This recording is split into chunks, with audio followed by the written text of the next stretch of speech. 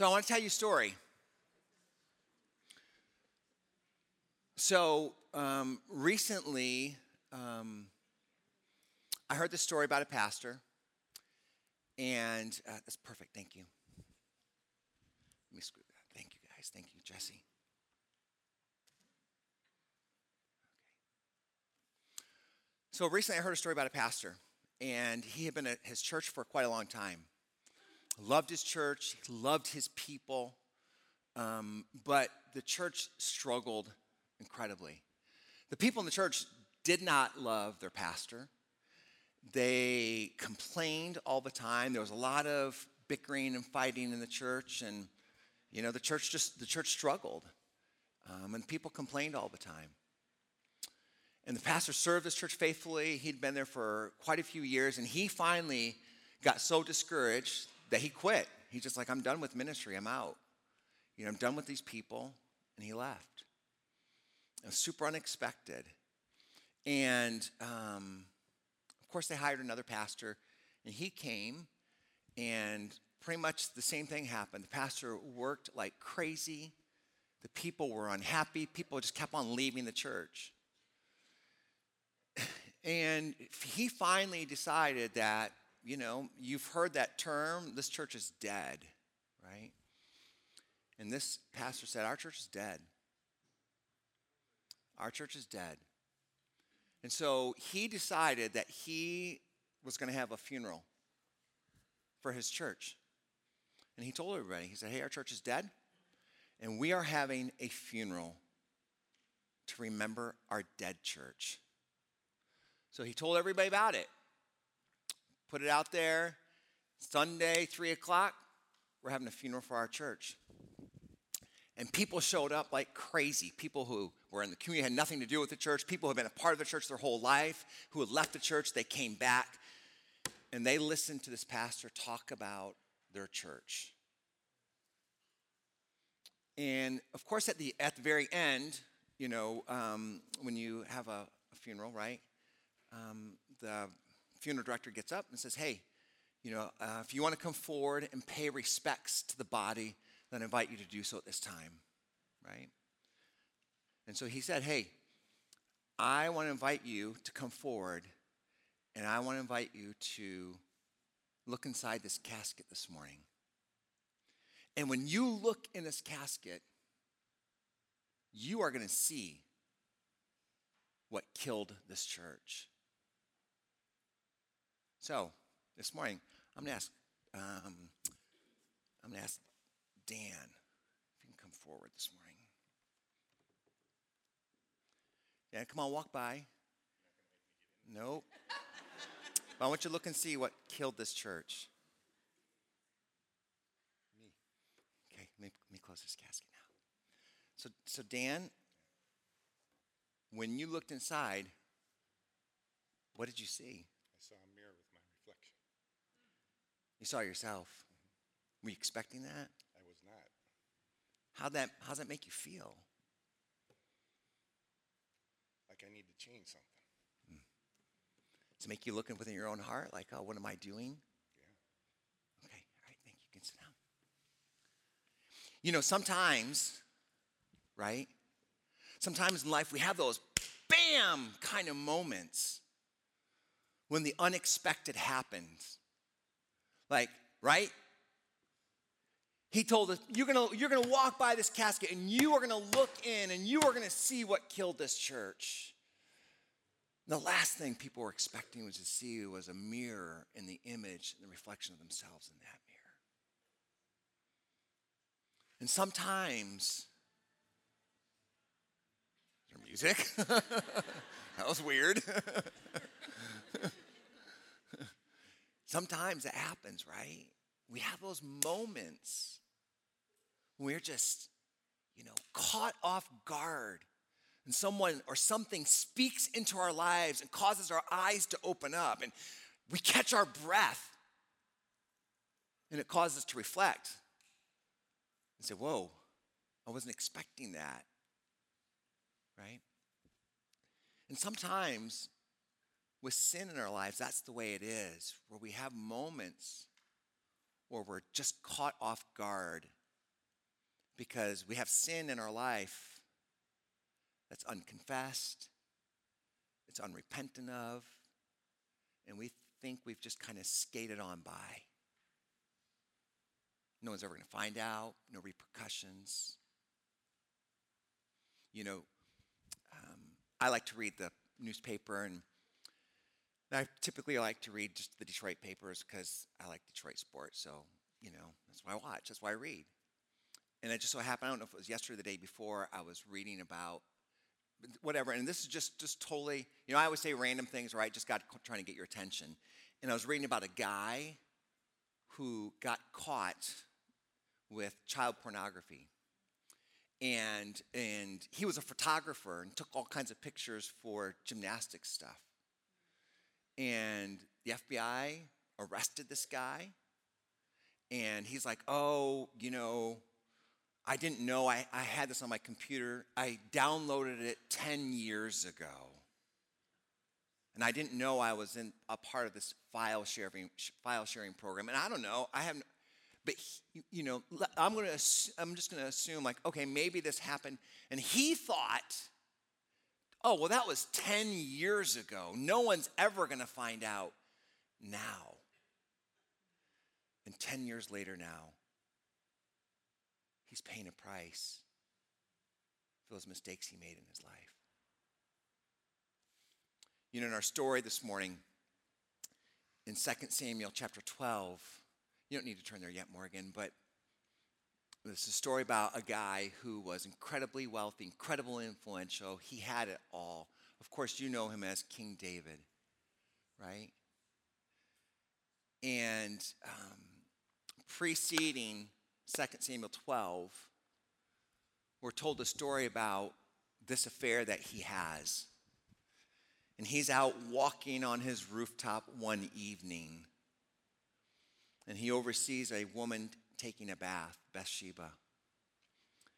And David, rather than capturing his own thoughts, taking his thoughts captive, he allows his thoughts to linger upon this naked woman. There's an Old Testament book called Job. Chapter 31, verse 1, Job says, I made a covenant with my eyes not to look lustfully at a young woman. And David was like, God, whatever you've done in my life, I'm not satisfied. It's not enough, and I want more. And so David, of course, sees this woman, and he calls her up to his palace, and there has an adulterous relationship with her. And I don't know how it happened, but in my mind, I imagine that she probably sent him a note a couple months later. Said, David, I'm pregnant. Signed, Bathsheba. And David then is like, oh man, now what do I do? And so oftentimes what a lot of us do with unconfessed, unrepentant sin, what do? We try to do what? Cover it up even more. Right? I mean, come on. Who hasn't, don't raise your hands, but who hasn't been there? Who hasn't done that, right? And so David does what a lot of us do when we're confronted with a situation where we've made a mistake. He digs the hole even deeper. And he knows her husband Uriah is serving him faithfully, and he calls him back and says, you know what? Of course, he calls him off the army line to come back. And David's like, well, if I can just get him to sleep with her, and then then he'll think the baby's his, and we're all set. And of course, it doesn't happen. He comes back, and he's faithful to David and says, no, I wouldn't do that. That would be dishonoring. He doesn't do that. So David has to get Uriah killed. David doesn't actually kill him himself, but David has him murdered by saying, hey, put him on the front lines and then, withdraw the army. And so he dies. And of course that happens. And then David, being the man that he is like, oh, there's this widow now grieving. I will rescue her. I'll marry her. I mean, come on, right?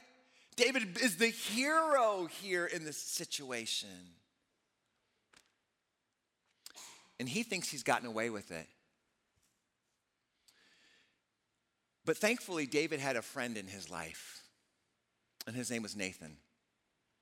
We all need a Nathan in our lives, or a Nanette. I don't know, it's the female name of Nathan. I don't know. We all need a Nathan in our lives.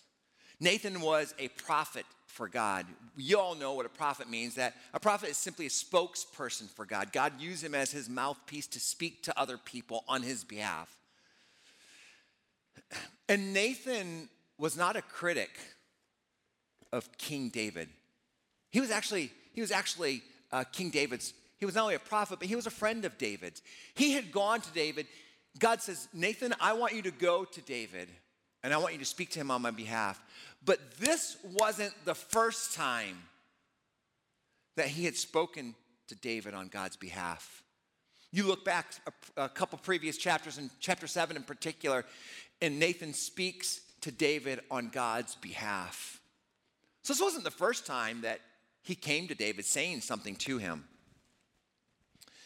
And so David marries Bathsheba, chapter 11. Chapter 12, it's only in our Bibles, it's just the next line. But in time sequence, it's probably about a year, right? And David has one of these moments.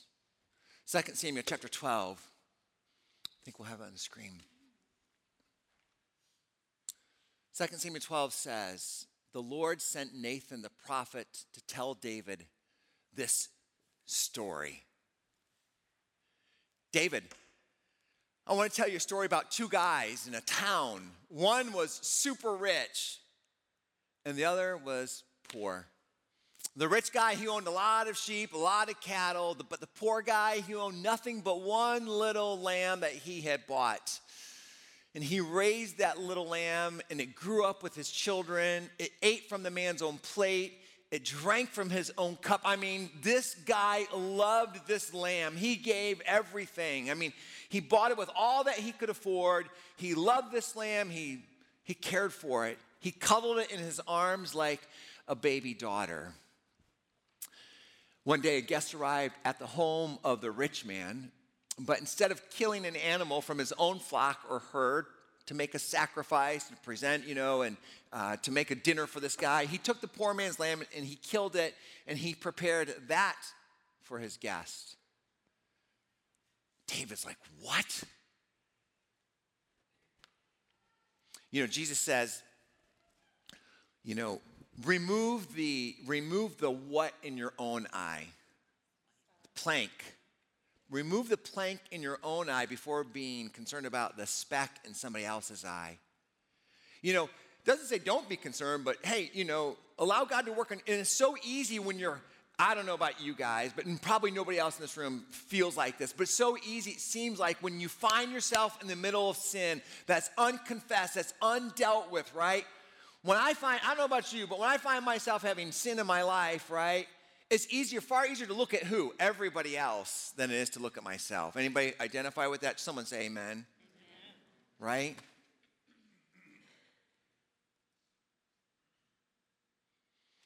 And David's like, oh, you're kidding me. As surely as the Lord lives, any man who would do such a thing deserves to die. He must repay 4 lambs, which is what Scripture said. He must repay 4 lambs to the poor man for the one he stole and for having no pity. Then Nathan said, David, don't you realize that that's what you've done? You murdered Uriah. You are a thief, David. You stole something that doesn't belong to you. It's interesting. This past week, as I was thinking about this and reading, of course, and studying, and just on a side note, I didn't say this first service, so I just say whatever, but on a side note, this guy was talking about, and whatever, and you guys, this has whatever, I just say what so. But this guy was talking about pornography. And he said, Pornography is uncovering the nakedness of somebody else. And Scripture talks about this sin of uncovering the nakedness of somebody else. And he said it was as if you are, in pornography, it's as if you are stealing something that doesn't belong to you. I was like, whoa, that's brutal. It's like I'm stealing something. David, you're that person. The God of Israel says, I anointed you king of Israel. I saved you from the power of this guy who was after you, who was persecuting you. I gave you your master's house and his wives and the kingdoms of Israel and Judah. And if that had not been enough, David, I would have given you much, much more. Why then have you despised the word of the Lord and done this horrible deed? David, why have you despised my word? David, why have you not just despised my word, but you have despised me?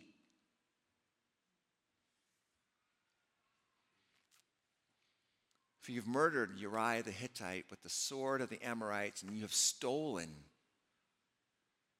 his wife. David, from this time on, David's going to be forgiven, but even though we're forgiven, when we confess, we repent, we turn to Christ, Nathan's like, David, from this time on, your family will live by the sword because you have despised me by taking Uriah's wife to be your own. David, there's going to be a lot of heartache in your family.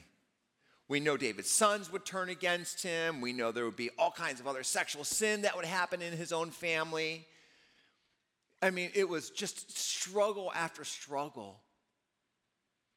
This is what the Lord says, because of what you've done, I will cause your own household to rebel against you. I will give your wives to another man before your very eyes, and he will go to bed with them in public view. Matter of fact, David, one of your sons will sleep with your wives on the very same rooftop that you've committed adultery with Bathsheba. You did this secretly, but I will make this happen to you openly in the sight of all of Israel. And David, he doesn't excuse his sin.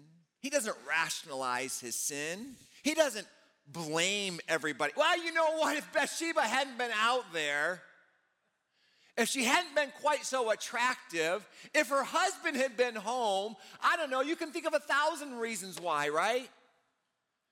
Remember last month when we talked about judges and how God said, hey, when you guys go into the promised land, I want you to clear out these foreigners because I don't want you to get sucked into worshiping their gods and becoming a part of their culture and being led astray by them. And they're like, okay, God, well, you know what? We're not actually going to follow you all the way because, God, it's a little bit too hard. It's hard for me to follow you all the way. God, we're not really going to follow you all the way because you know what? These people would be good slaves. Like we could, there's reasons not to listen to you, God. And so often that's what we do when we want to be disobedient to God, right?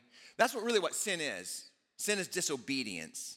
God says, hey, this is what's best for you. And we say, well, God, I'm going to choose this because I think this is what's best for me. That's what sin looks like. It's just disobedience. But David doesn't do that when has that, aha moment.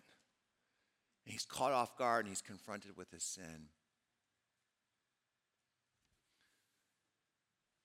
I have sinned against the Lord. Nathan says, yes, but the Lord has forgiven you, and you won't die for this sin.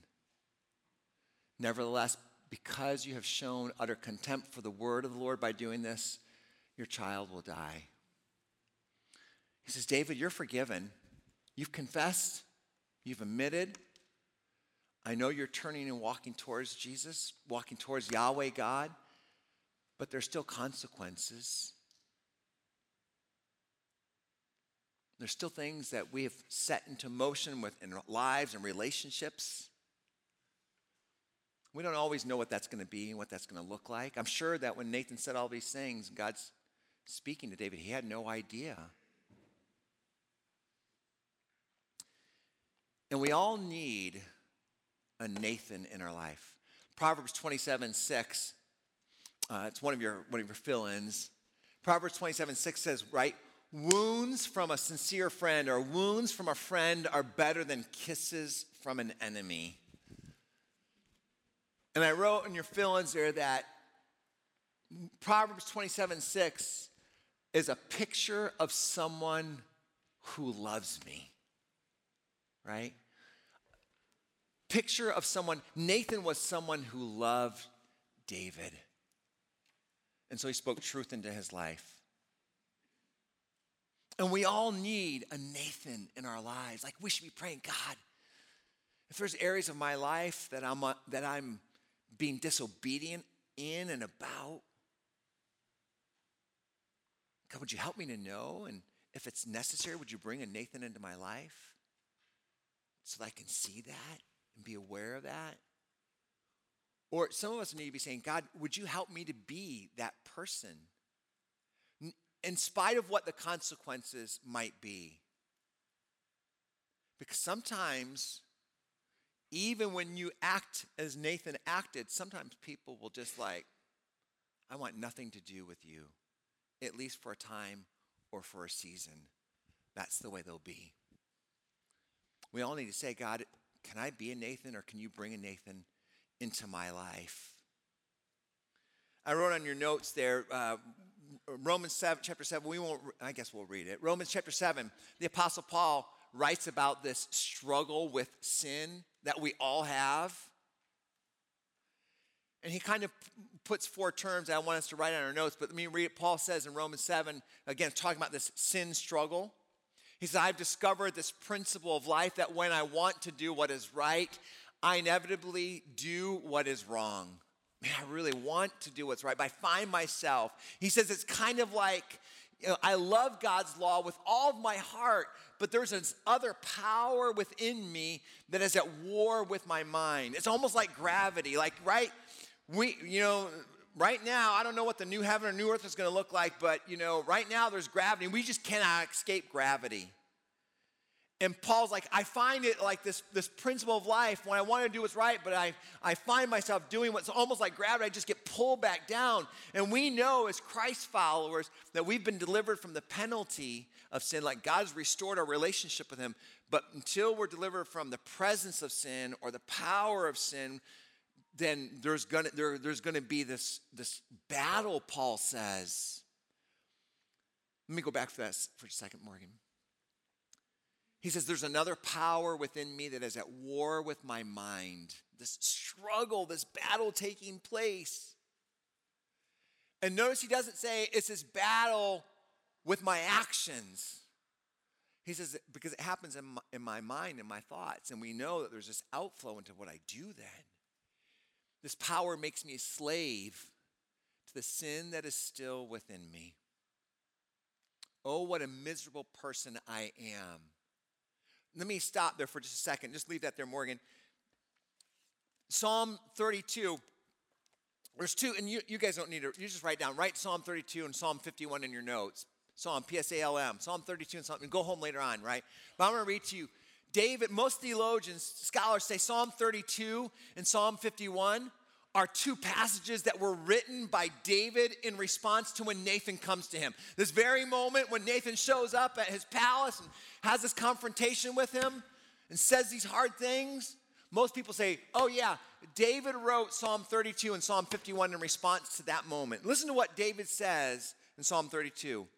Oh, what joy for those whose disobedience is forgiven, whose sin is put out of sight. Yes, what joy for those whose record the Lord has cleared of guilt, whose lives are lived in complete honesty. Oh man, there's joy. When I can live my life in honesty before God. But he says this, when I refuse to confess my sin, my body wasted away. All day long I groaned, day and night. God, it felt like your hand of discipline was heavy on me. My strength evaporated like water in the summer heat. Finally, I confessed all my sins to you. He doesn't say this, but I'll put it in. Finally, after I was confronted by Nathan, I confessed my sins. And I stopped trying to hide my guilt. I said to myself, well, Nathan knows. God must know. I put that in there. I said to myself, I will confess my rebellion to the Lord, and you forgave me. All my guilt is gone. God, now you are my hiding place. You protect me from trouble. You surround me with songs of victory. God, you are my path and my light. God, you guide me. Paul says, man, when I have this unconfessed, unrepentant sin in my life, I'm a miserable person. Who will free me from this life that's dominated by sin and by death? Thank God. Oh, I know I'm not the answer. I know I can never do it on my own. Jesus is our Lord. He says the answer is in Jesus Christ. So you see how it is. In my mind, I really want to obey God's law, but because of my sinful nature, I found myself a slave to sin. But thank God, Jesus is the one who rescues me. I wrote, there's 4 words there I want you to think about with that passage. Paul talks about this struggle, this power, right? It's almost like a law, right? Almost like gravity, this struggle with sin, he says. And again, there's this war that takes place. He's describing this battle and how he feels like a prisoner. And he recognizes when he confesses and when he repents that Jesus brings freedom in our lives. I want you guys to think this morning. Let me think if I had one more point. Oh, yeah. You can write the 4th point. It says this. It says, Luke chapter 15, right, is a story about this guy who has sheep again, and one sheep wanders away. One sheep is lost. Like, we all do that. And it says that the shepherd leaves the 99. They're still cared for. They're okay, but he leaves the 99, and he goes out and he pursues the one lost sheep. And I wrote under notes that, I think I have it right. Luke chapter 15 is a story about God's pursuit of us in the middle of our sin. And I want you to know that the story about Nathan confronting and going to David, it was a love story. It was God's love for David. It was a story of God's pursuit of David. And when we have those moments in our lives where we're feeling confronted with our sin,